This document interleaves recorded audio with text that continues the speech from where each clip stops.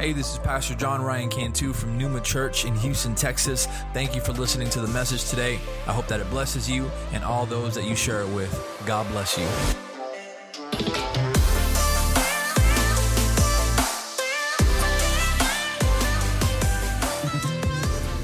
Come on, can you give God some praise in His house?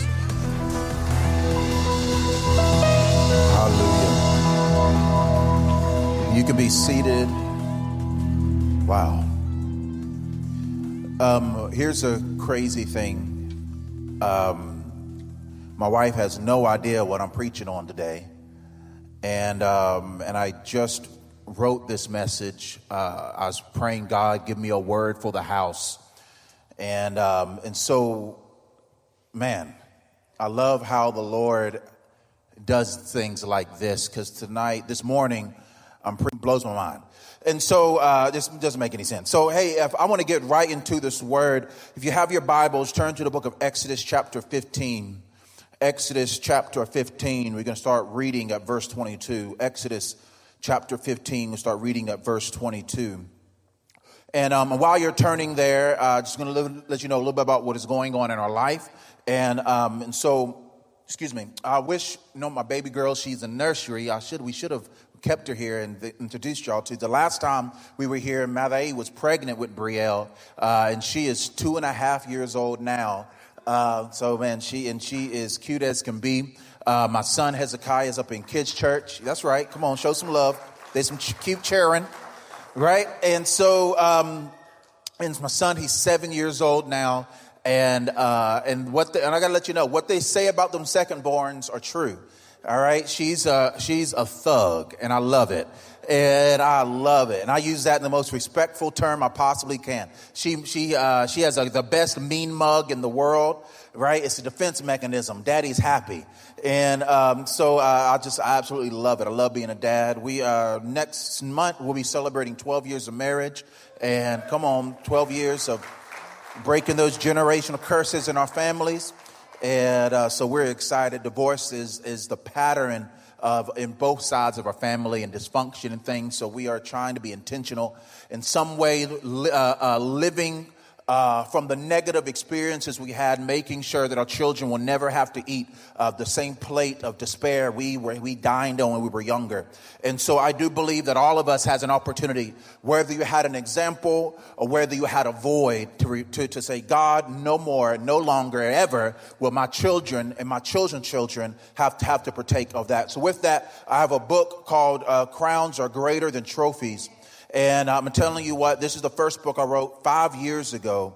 And man, God has really been doing some incredible things. I do believe each and every one of us have a responsibility and an opportunity.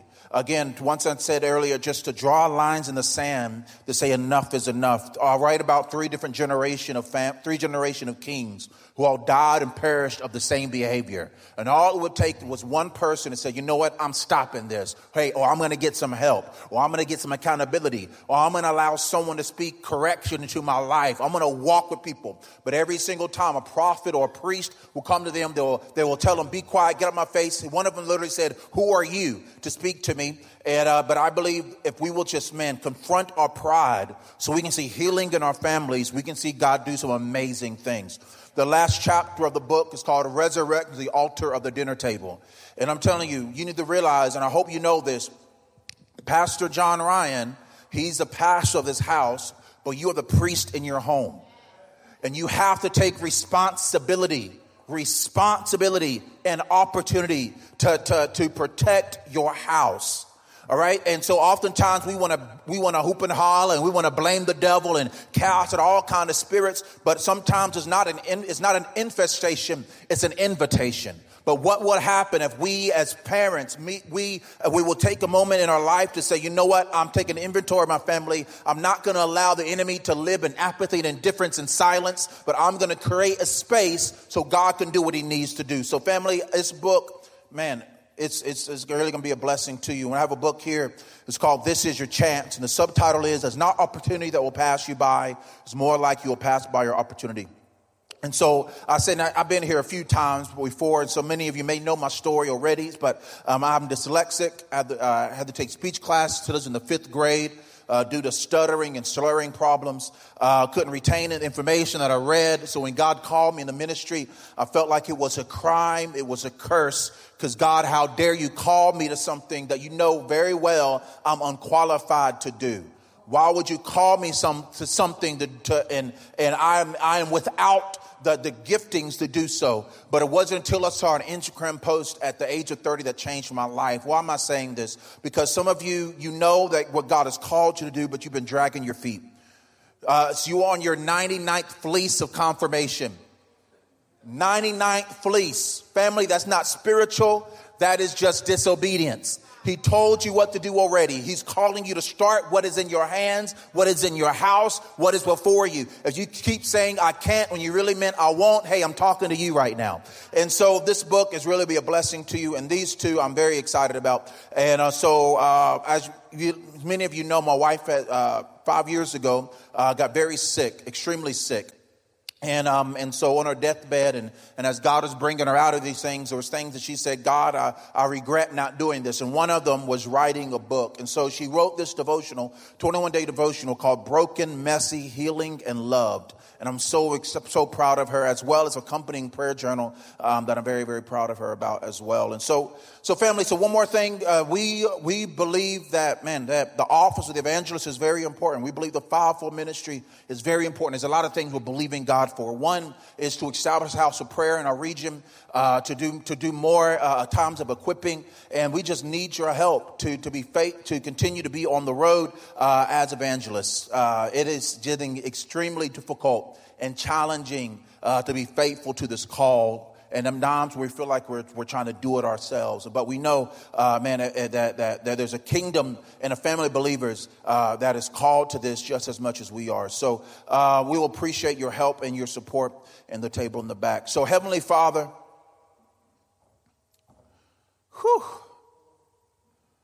we're asking you, Jesus, that you have your way. God, we are asking for your grace to be present in this house, in this moment, as you perform surgery in us. We thank you, Father, that this will be a moment of our honesty, where we will see your delivering hand, because, Father, we are tired of shouting above the pain. We are tired, oh God, of speaking things that isn't as it is, God. We are tired of just prophesying while we are drowning in the weight of our circumstances. But we are thanking you today, God, that you are rolled up your sleeve and you are pulling us out of the miry clay to give us a firm place to stand. But God, we need your grace. We need your grace at this moment to confront the Goliath of our generation. We need your grace at this moment to confront and have the courage to be honest by the circumstance of our life. So, Father, as we break open your word, we're asking for your grace to feel, your grace to see, your grace to confront our pride and our egos, your grace that will supersede our titles, our positions, our protocols, our traditions. Asking for your grace because we need an encounter, Holy Spirit. Holy Spirit, we need an encounter. In Jesus' name we pray. Amen and amen. Amen, amen. As I was saying earlier, Malachi had no idea what I was going to preach about today. And I wrote this message praying, God, give me a word for the house. Because Pastor Ryan, I don't like stale bread. Ain't nothing like open up a bag of chips you forgot about and you craving them later on and they stale as all get out. So I don't want to regurgitate words and say, God, give me a fresh word for the house. And today I want to talk to you about bitterness. This is a message that if you, how do I say this nicely? If you are someone who never been through anything, you may have a hard time today. If you're someone who just want to masquerade like you're perfect, you may have a hard time today. If you're someone who is deeply religious but dishonest, you may have a hard time today. Because we're going to get into some Kool-Aid, and I never want to ask you to do something I'm not willing to do myself. And so I want to be honest with you, because there's many of us are in seasons that we did not believe we will still be in or should be in. We heard and grew up hearing about how God delivers, how God sets free, how God brings people out of pain. And you may thought, God, it should have been over by now. Today, I want to talk to you about bitterness. In the book of Exodus, chapter 15, starting at verse 22, it's a story where the Israelites was led right after, into the desert, right after their experience with the Red Sea. And so for context, 'cause I don't want to assume you know the story, but for context, the Israelites was at one moment was in 430 consecutive years in slavery. They were enslaved for over 430 years. Generations who were born as a slave and died as a slave, never knowing what freedom looked like. And finally, God decided to move, and he raised up this insecure man named Moses that felt deeply, deeply unqualified for the call. But God matured him for that occasion, and 10 plagues went down. After the final plague, the Pharaoh let God's people go, and eventually they as they left, they had the Red Sea in front of them, and Pharaoh changed his mind. And he gathered all the chariots and the army, and he went after all the Israelites. And so they had the Red Sea in front of them. They had Pharaoh and the Egyptians behind them, and the Israelites began to freak out. But there was this man named Moses that God matured for such a time as this, where he realized and understood finally that if God is on your side, the impossible becomes possible. And so he raised up his staff, and he saw the Red Sea split. Right, and they began to walk on dry ground, and as they went on the other side, he raised up his staff again. The waters closed up, and all the Israelites got swept. All the Egyptians got swept away. And so this is right after this moment. So I want you to understand they just experienced and witnessed the most incredible outpouring of God's power that they have ever seen in their life. They just witnessed with their eyes something that they witnessed God do. And so Exodus chapter 22, when Moses was 15 verse 22, when Moses led Israel from the Red Sea, they went to the desert. 3 days they traveled in the desert without finding water, right? So they were thirsty as all get out. 3 days, right? They're at the brink of death, literally, in the hot desert without water for 3 days. Remember this, they were told that they will be going into a promised land. There was a promise that was spoken before them. Have you ever been in a moment in your life where God gave you the promise? He gave you the word. He told you what he was going to do, but you keep finding yourselves in situations that looks nothing like what was told to you. Many of us, you have received prophetic words in your life. You receive words of what God said he was going to do, that God's going to make a way, or God's going to provide for this business, or God's going to restore this relationship, or God's going to bring you this spouse, or God's going to heal you in this body, or God's going to do such and such. But oftentimes it's that point B between point C that brings us in a deep level of frustration. Right? And so as they were on the way to the promised land, they found themselves in a dire situation where they began to be thirsty on the brink of death. And finally, when they see an oasis, in verse 23, they realized the water was undrinkable. It was poisonous. It was bitter. So verse 24, what do people do? Probably the same thing many of us would do. So the people grumbled against Moses, saying, "What are we to drink?" Here's the reality of the situation. I think it's very important, because sometimes I believe we become so unspiritual. We become so spiritual that we become dishonest. We become so spiritual that we become dishonest. I grew up in church in Bible Belt in North Carolina, Potting for Progressive Preventative Baptist Church. I grew up with a "won't he do it? Ha! God will, ha! Make a way, ha!" That kind of church, right? And B3 Hammond, Oregon, where we went to church at 9:00, didn't get out to 1:15. I lived there, but I grew up and I saw so much so much spirituality that I scratched my head because it did not make any sense to me.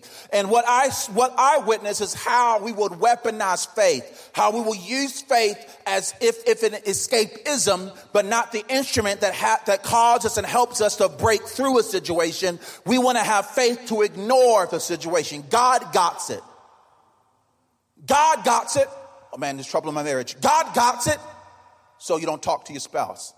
Or there's trouble in my body. Man, God got it. So you don't see a doctor. My car's breaking down. In the name of Jesus, God got it. So maybe I should change the oil. It's been 15,000 miles, right? But sometimes this is how we treat faith. We think faith is like Holy Ghost Salt Bay that we put on every situation, and we say we give it to God, and we think that removes us of opportunity. Or we also, if we're not careful, can think that faith means you can't be honest about your situation. So many people, some people I know would be in this particular moment and wag a finger at them because how they felt. They were on the brink of death. I get it. So what are we to drink? They were thirsty. When Moses cried to the Lord and the Lord showed him a piece of wood and he threw in the water and the water became fit to drink. I don't know what that wood was. The Bible doesn't tell us what that wood was, but it was some incredible wood. And it filtered the water and they began to drink it. And we go to verse 26. He says, if you listen carefully to the Lord your God and what is right in his eyes, if you pay attention to his commands and keep all his decrees, I will not bring any of the diseases I brought on the Egyptians, for I am the Lord who heals you. Jehovah Rapha, I am the Lord who healed you. Verse 27, and then they came to Elim where there were 12 springs and 70 palm trees, and they camped near the water. They camped near the water. I was curious about water, how we can purify, and there's one particular kind of water called what is it called? Sapwood. And sapwood is water that a wood that can help purify up to 99% of E. coli bacteria. I didn't know that. Like wood literally can be part of a filter. But I think about that story. I think about that situation. And you can see all throughout in Scripture where God gave a promise. But in between those promises, there was plenty of hardships along the way. And I want to talk to the individuals right now where you are between your promises. You're in the hallways of God's purpose for your life. You're in between the place when God said he was gonna, and you're at a place in your life where you want to give up, you want to throw in the towel, you want to say enough is enough, and you're feeling overwhelmed by bitterness. God is not supposed to take this long. I think about the story and I think about to putting ourselves in the Israelites' shoes, their bitterness that God told that he was going to lead them into the promised land. And they first experience, they see Pharaoh in Egypt and the Red Sea, and man, this is it. How could this happen? And they even long to go back into the captivity of Egypt at that moment because they said at least they got food. But God delivered them out of that place. And all throughout Scripture, we can see continual moments where they went through these ups and downs with their faith in God and the reality of their situation. And I think that we can be in moments in our lives where bitterness can seep in. Their bitterness was warranted due to an expectation. The bitterness was seemingly it was warranted due to an expectation. But the end result was there were just assumptions about the journey. I think something that I used to hear people say oftentimes, that when you become a Christian, your life will get easier. That ain't true. Your life may get better, but it won't get easier. Again, I feel like we're on assignment. I feel like we drove 1,000 miles here to talk to some individuals that you're in this season of your life where you're trying your best to have faith, but you feel like you're being overwhelmed by bitterness. The assumption was the journey was going to be easy. The assumption, sometimes we enter into a spirit of bitterness due to a lack of understanding. And I think it's when we assume that when God gave a promise that it's going to be easy, but sometimes it is not. And I don't know why. I wish it was, but I don't know why. I think about moments in my own life.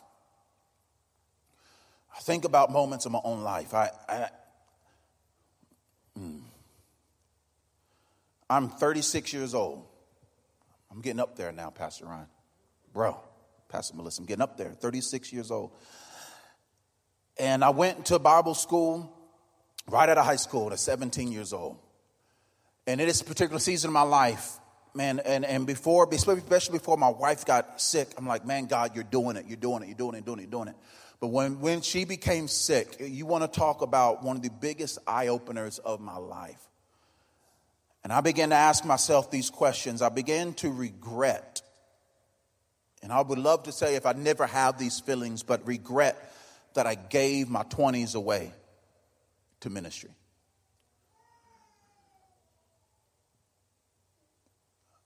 So like, God, I feel like I'm helping everybody else's family.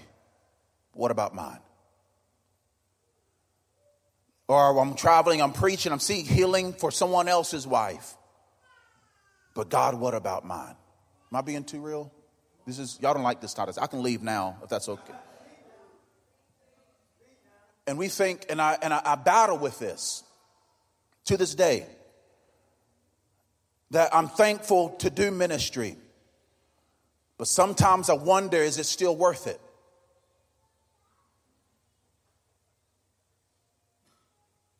Storm. So we're thankful. We have to remind ourselves, and I'm trying to tell someone here, you have to remind yourself that no storm, no sacrifice, rob the gas, a hotel, and to come back $1,000. And we are completely living by faith. And I ask myself, God, is it worth it? Is it worth it? Is it still smart to be called, deliver someone out of shame? We see God save souls, but remind us that it is worth it. But here's the reality. I don't think it is wrong to be honest about your pain. Because we cannot find deliverance without honesty. You can't find healing, family, without honesty. Bitterness, I believe bitterness is a lack of honesty. We become bitter with the lack of honesty about our pain. We become bitter when we drop an anchor at the moment of our circumstances. And because we refuse to process, to challenge, to heal from that trauma, we circle around that thing, that for every single aspect of our life. And some of you, that is what you've been doing. You have dropped an anchor at your trauma. You have dropped an anchor at your pain. You're in a situation you don't think you should be in, and you decided to park there. But hear the Holy Ghost today. Raise up that anchor. Hoist that sail, because God is trying to bring you into further things, into greater things, into uncharted territory. Yes, it hurts. Yes, it's painful. Yes, it's depressing. Yes, there's a moment of despair. But weeping may endure for the night, but joy comes in the morning. It won't last always, family. It won't last always. It won't always be like this. Your tears won't always have to be your food. Anxiety won't have to be an alarm clock every day. Depression won't have to be your weighted blanket. It's time to heal. It's time to be delivered from the spirit of bitterness. But you can't be delivered from things you're not honest about. It's a silent killer, high blood pressure. This is the reality. Religion is a coping mechanism, but Jesus is your deliverer. Religion gets you to forget, but Jesus helps you to overcome. You can't overcome without honesty. The problem is this, is that some of you here, when I say these things, you think you're good because it doesn't hurt anymore. You have used pain as the signal or to give validity of an existence of something. Well, it doesn't hurt like it used to, so it means I'm good. But that is a horrible measuring stick of progress. Just because you forgot or trying to forget doesn't mean you haven't been delivered. I call it high blood pressure of the spiritual realm. It's a high blood pressure. It's called a silent killer because you can't feel it. You can literally just do life and no one thinks about they got it until all of a sudden, boom, there's a stroke. All of a sudden, boom, there's a heart attack.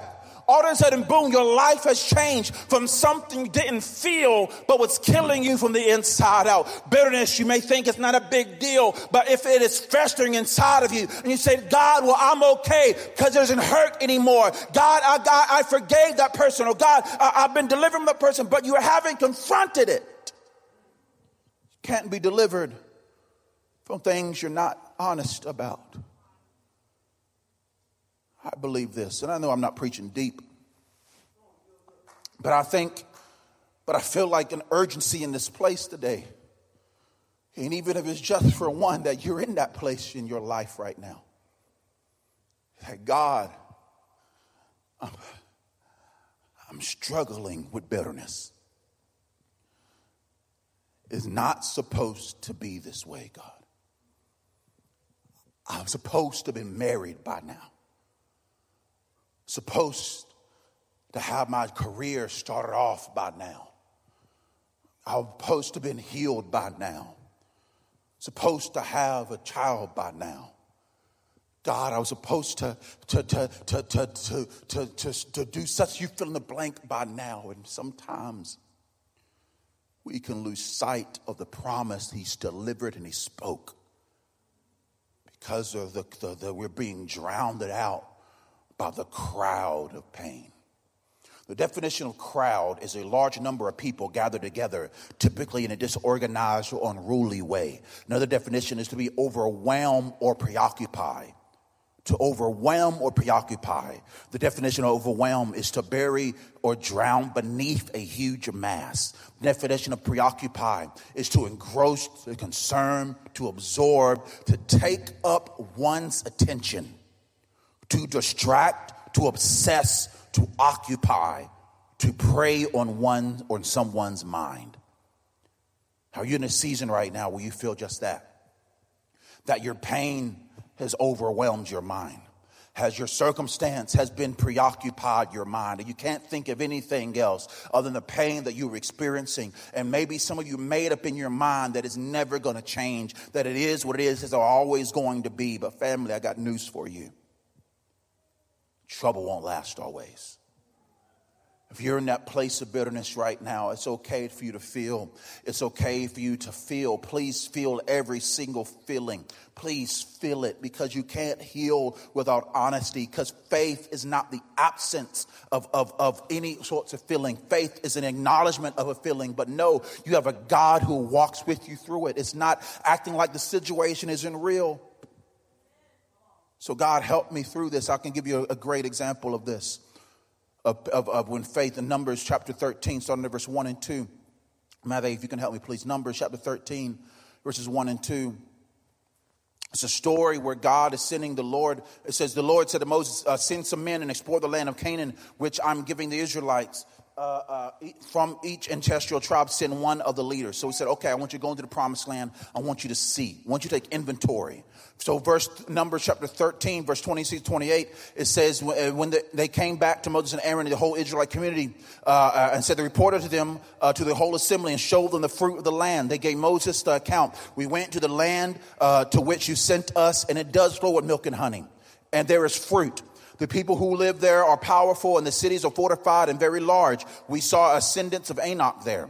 Verse 30, it says, and there's other people who said, then Caleb silenced the people for the Lord and said, we should go out and take possession of the land, for we can certainly do it. Verse 31, but the men who had gone up with them said, we can't attack these people. They're stronger than we are. And they spread among the Israelites a bad report from the land which they have explored. They said, the land we explored devours those living in it. The people who we saw there are great in size. We saw Nephilim there.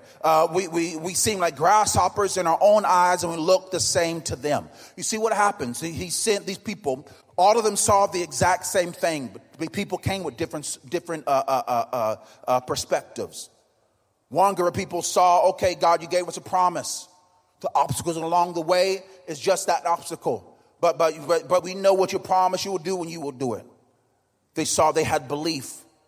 Other individuals saw the issue. They saw the promised land, but they was frozen by the issues that they would have to traverse to get to that place. And they began to began to spread a bad report to everybody in the place. Began to mumble and complain and grumble. Numbers chapter 14, it says in verse 1 through 4, it says, that night all the members of the community raised their voices and wept aloud. All the Israelites grumbled against Moses and Aaron. And the whole assembly said to them, if only we have died in Egypt or in this wilderness. Why is it the Lord brings us out? Why is it? This is super real. Why is the Lord bringing us into the land only to let us fall by the sword? Our wives and our children will be taken as plunder. Wouldn't it be better for us to go back into Egypt? And they said to each other, we should choose a leader and go back. What did God just deliver them out of? What did God just free them from? But it's in that place that many of we can. I know it's easy to say, man, them jokers are crazy. They would rather choose slavery and go back to a bound state of life than fight for something that God promised to give them.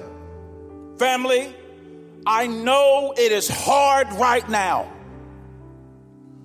but going back is out of the question.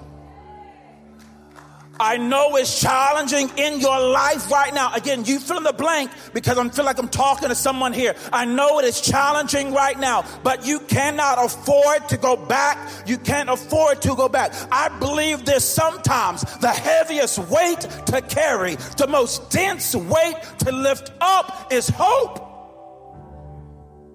Is hope. Hope is heavy to carry. Hope is heavy to carry.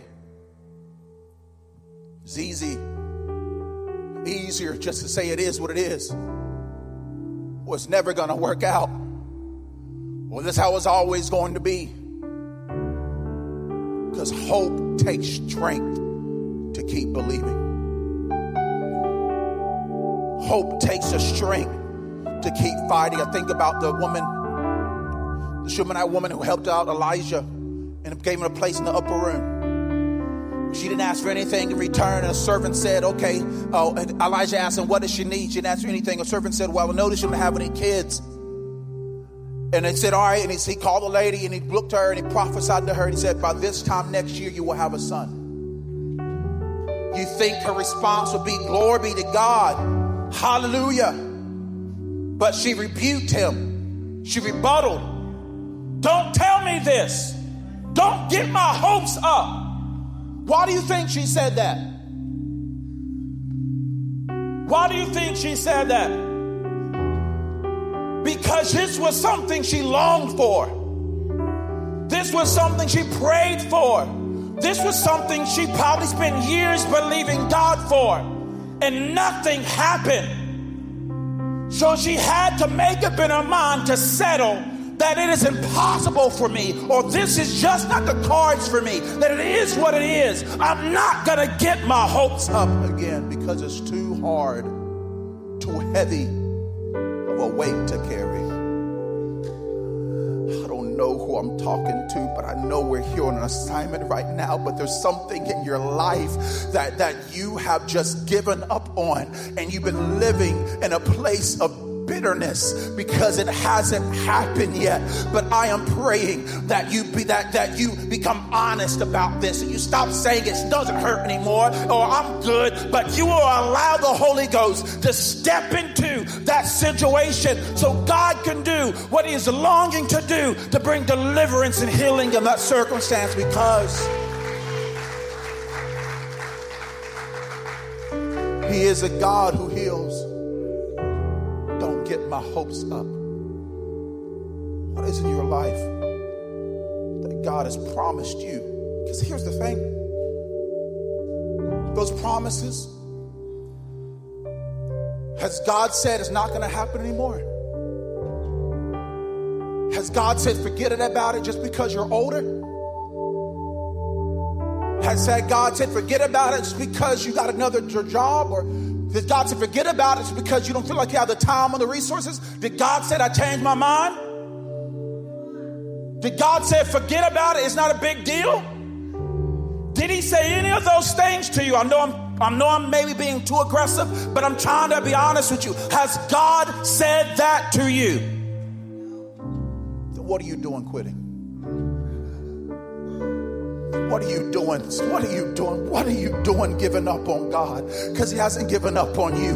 What are you doing giving up on that dream? Because he hasn't given up on you. I know the Red Sea's in front of you. I know Pharaoh is behind you. I know you're at a brook of bitter water. But that's a recipe for the miracles of God. Every single moment in Scripture, when we see Jehovah Rapha or Jehovah Shalom or Jehovah Tsidkenu, these are moments and circumstances that seem impossible. Abraham was in a place where we see Jehovah Jireh, the remnant of thicket, because God provided. But he had to be in a situation that provision was necessary. When they're in the place of bitter waters, we see Jehovah Rapha, the Lord who heals. But they had to be in a circumstances that healing was necessary. I don't know why God allows us to walk through pain, to walk through circumstances. But there's one thing I'm certain of. We're not walking alone. Even though I walk through the valley of the shadow of death, I will fear for you with me, your rod, your staff. They comfort me. Family, you serve a God who walks with you. So can you invite God into your bitter waters? Can you invite God into the bitterness of your life, the circumstances of your life? Invite him in. I'm almost done.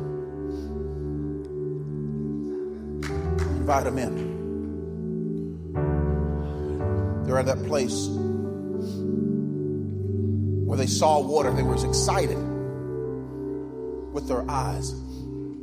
They tasted it and it was bitter or poisonous. They couldn't drink it. They were in a place of expectation but encountered a letdown. They threw a piece of wood. I don't know why.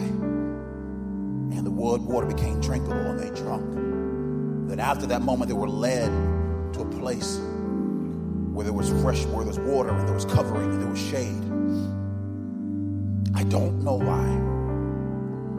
Don't know why the wood, but I could think of another wood that may not was thrown, but it was erected. It was erected, and it was if I'll be lifted up, I will draw all men unto me. I'm thankful for the cross of Calvary. Come on. That our Lord and Savior was beat and nailed upon. That he was wounded for our transgressions, he was bruised for our iniquities, the chastisement that brought him peace, and by our stripes we were healed. I'm thankful for the sacrifice of Jesus. As he hung on the cross, the Hebrews said, for the joy set before him, he endured the cross, scorning its shame. How can the Lord view that cross as with joy? Jesus was not the first person to be crucified. He knew what the cross represented. The cross was like the electric chair today. But how could he see the place of death at a place of joy? I believe he saw beyond the pain. I believe he saw beyond the agony. I believe he saw beyond the nails. He saw beyond the crowns of thorns. I believe he saw your face. I believe he thought of this day in August of 2023 here in Numa Church. I believe he thought about you and he said, hey, I'm about to deal with this right now because I know my child is stuck right now. I know my child is lost right now, but I'm not leaving them alone. They need some deliverance. They need some healing. They need some breakthrough, and I'm going to provide a way. What would happen? What would happen? You would invite Jesus into your bitterness. Can you stand to your feet with me if you can?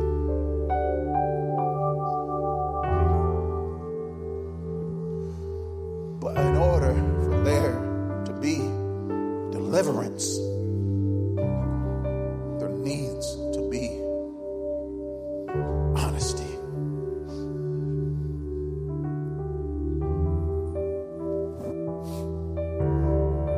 victim because you say you're hurting. You're not less of a man of God or woman of God because you shed a tear. You don't have a lack of faith because you say, I'm in need. This is what the church, the body of Christ is supposed to be. What would happen? I wish there's a story in the Bible where this man named Moses, he had this assignment that as long as he lifted his hands lifted up there, the Israelites are going to win this battle that's happening in the valley. The Bible talks about his arms started getting tired. He started to fall. And Joshua and the Israelites started to lose. But he had some people in that place with him that they noticed when his arms was drawing, they sat him on a rock and they lifted his hands when he couldn't do it himself. Pastor, I wish, and y'all know more than me, I wish the Bible gave more detail about the situation, because I believe something had to happen. Two things had to happen for that to make sense in my mind. One, even Moses, even Aaron and Hur was aware of Moses' assignment, and they took initiative to help their hurting friend. The Bible says the sovereign Lord has given me an instructed tongue to know the word that sustains the weary. Morning by morning, he wakens me. He wakes my ear to listen to what I'm being taught. I think about these moments where you have someone reach out to you. Hey, how are you doing? They didn't ask for help, but you can notice they're hurting. But you have a word that will sustain the weary. I believe they even saw Moses needed help. Or I believe Moses asked for help. But sometimes the second thing is the hardest thing to do. It's to be honest. I need your help. I'm hurting. I tried it. I've exhausted everything I thought I could do. I need help. But what is so dope about this church is that you have Aaron's and Hers all around you. That many of them aren't aware of your circumstance, your situation, what you've been battling behind closed doors, and you zipped your lip thinking that, hey, they're going to judge me, they're going to cast me out, they're going to wag their finger at me. But no, that's not going to happen. They have no stones to throw. They have bridges to build, and they're waiting for the opportunity, the privilege, and the gift to walk with you in your pain. So have the courage ask for help. Is any hurting people in this place today? Anyone hurting in this place? Come on, lift up your hands. If that's you, lift up your hands. Listen, I'm going to open these altars, and we're going to do that. That's what we're going to do. Is it okay? We're going to be family in this place today. If you see someone with their hands lifted, I want you to put their hands on their shoulders. We're going to pray with each other today if they allow you to. Holy Spirit, come on, open your mouth. Open your mouth and talk to the Father right now. Real fast. We're going to pray in a few moments. Holy Spirit, come. We invite you in this place.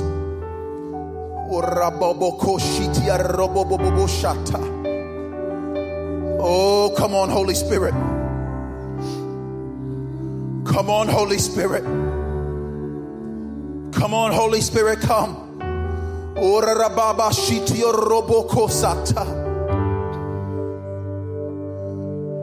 We invite you in this place, Holy Spirit.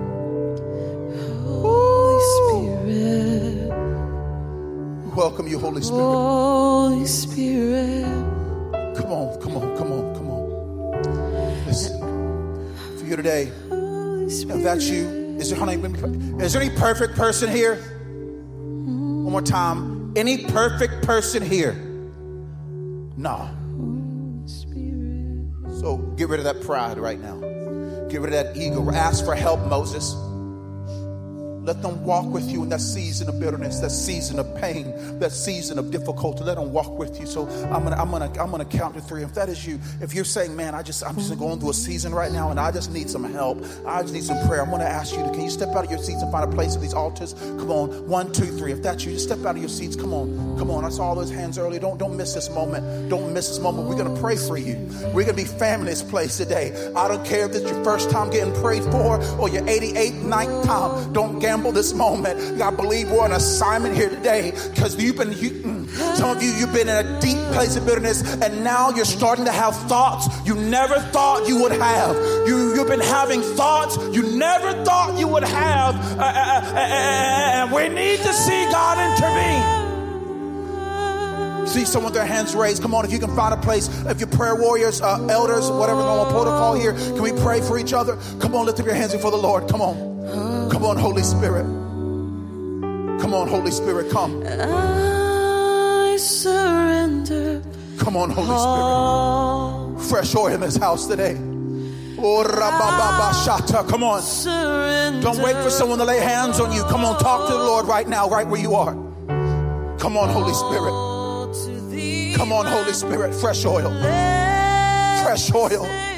God, it wasn't supposed to be this long. God, I don't know what I'm going to do. God, I don't know what I'm going to do, but I'm tired of feeling this way. But God, I know that you are a very present help during times of trouble. God, I know your word says the Lord is near the brokenhearted. So God, I'm right here. I'm calling out your name. And God, not only do I need your presence, but God, I need a friend. I need a friend that was born that walk with me like a brother or a sister. I need Aaron and a her that will help me to sit on the rock and give him my weighted hands a firm place. Oh God, Holy Spirit, I ask, step in, Holy Ghost. Help me, oh God. Help me, oh God. Help me to overcome this season of bitterness, Holy Spirit. Thanks for listening. If you'd like some more information on Pneuma Church, visit us on our website at mypneumachurch.org. If you enjoyed the podcast, you can subscribe or share it with your friends on social media and tag us at My Pneuma Church. Thanks again, and God bless.